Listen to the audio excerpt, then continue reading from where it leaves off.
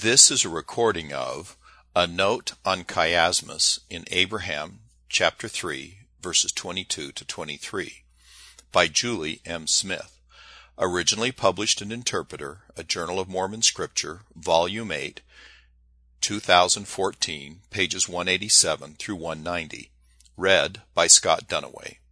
This audio recording is copyrighted under a Creative Commons license and may be freely distributed if it remains unchanged.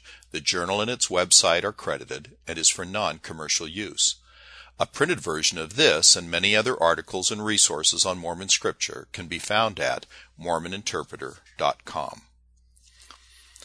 Chiasmus, or inverted parallelism, is well known to most students of Mormon studies.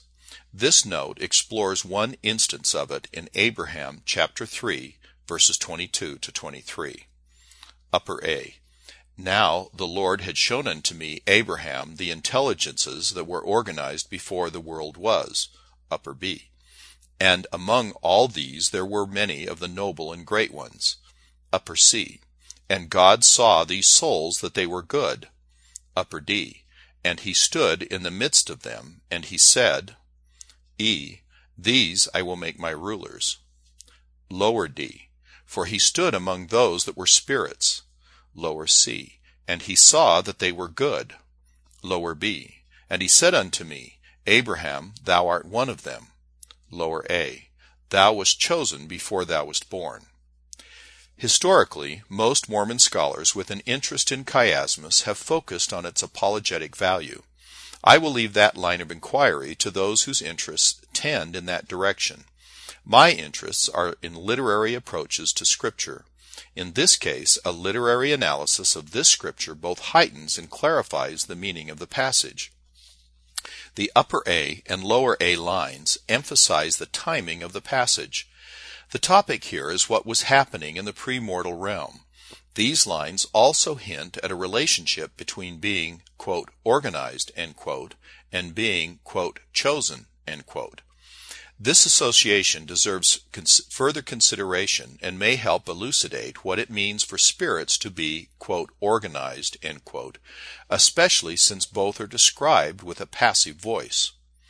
The upper B and lower B lines introduce the idea of the, quote, noble and great ones, end quote, and place Abraham among their number. From a literary perspective, it is interesting that Abraham is apparently unaware of his position among the noble and great ones until near the end of the passage. Perhaps the information was presented to Abraham in this manner to make clear that the emphasis should not be on himself, but rather on all of the rulers. The upper C and lower C lines are very virtually identical, with references to God seeing that the souls are good. Both lines echo language from the creation accounts, God seeing good, and perhaps at least thematically extend the creation backwards into the premortal realm. These lines might also shed a little light on what it means when the creation accounts describe the various stages of the creation as, quote, good, end quote. The implication in this passage is that they are organized and great. The upper D and lower D lines are very similar to each other, are at first perplexing because their references to where God is standing seem rather mundane in comparison to the doctrinal richness of the rest of the passage. But when read on a symbolic level, they position God literally, quote, in the midst, end quote, of the souls and affirm his association with them. In this structure, the, quote, noble and great ones, end quote, the, quote, rulers, end quote, are symbolically surrounded by God. This is reminiscent of how Matthew's Gospel introduces Jesus as, quote, Emmanuel, end quote, which, as Matthew takes pains to inform us, means, quote, God with us, end quote. That Gospel ends with Jesus promising that he will be with them always. The point in Matthew and Abraham is that the righteous are in a sense surrounded by the divine presence. The E line calls the careful reader's attention to the fact that the selection of these noble ones as rulers is the focal point of the passage. This is perhaps the most important result of an analysis of the chiastic structure, because it makes clear that this passage is not primarily about Abraham.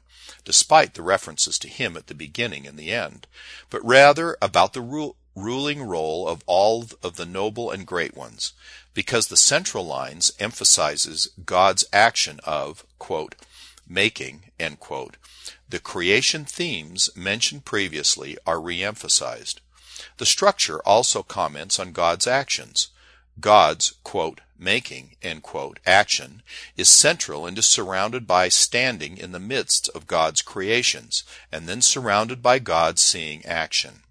This seeing, standing, making structure posits God as active and involved in creation.